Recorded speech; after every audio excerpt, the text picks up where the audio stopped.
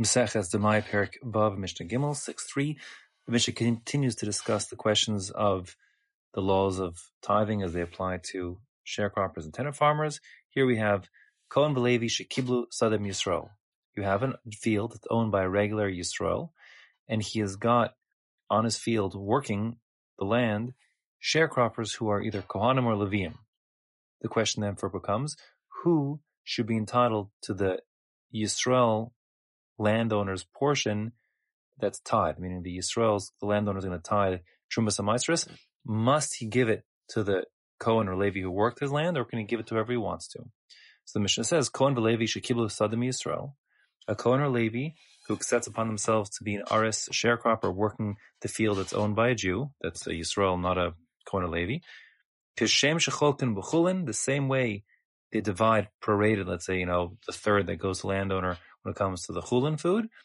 Kach cholkin b'truma, the same proration of the truma portion goes to the Jewish landowner. In other words, there's no special obligation on behalf of the Yisrael landowner to give any of his trumas HaMaasros to a Kohen or Levi who's working his field as a sharecropper. No such thing. He gets exactly his fair share to give to whichever Kohen or Levi he so chooses. The Kohen or Levi themselves, of course, can keep their Truma or Levi as appropriate for themselves. Rabbi Eliezer Omer, Afa Meiser Shalahen. Rabbi Eliezer says, not true. Rabbi Eliezer says the workers, if they're let's say the worker is a Levi, so he should get all of the Maasros, not just the Maasros from his portion, but also the Maasros from the Yisrael landowner's portion. Why? Shalmanas Kain Ba'o, because that's the very reason why they agreed to this contract in the first place. When, in other words, that was the deal. When the Levi came and agreed to be the sharecropper, he clearly intended that the portion of Maasros that would come from the Yisrael landowner would be given back to him. And that being the case, since that was the deal, that was the expectation, that's what should go.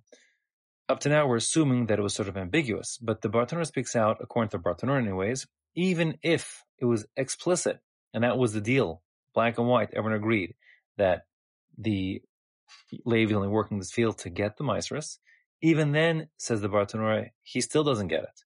Why is that? Because the Levi would have to have some kind of kinyan in the land, some way to acquire it, that it's like by rights his, to force that Meister gift to go back to him, the Levi, and he has no such kinyan, and therefore he hasn't got any legal right by the Torah to demand it.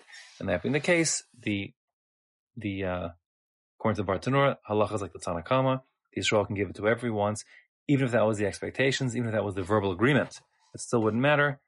The Yisrael can give his Trumas HaMaasros to whoever he sees fit.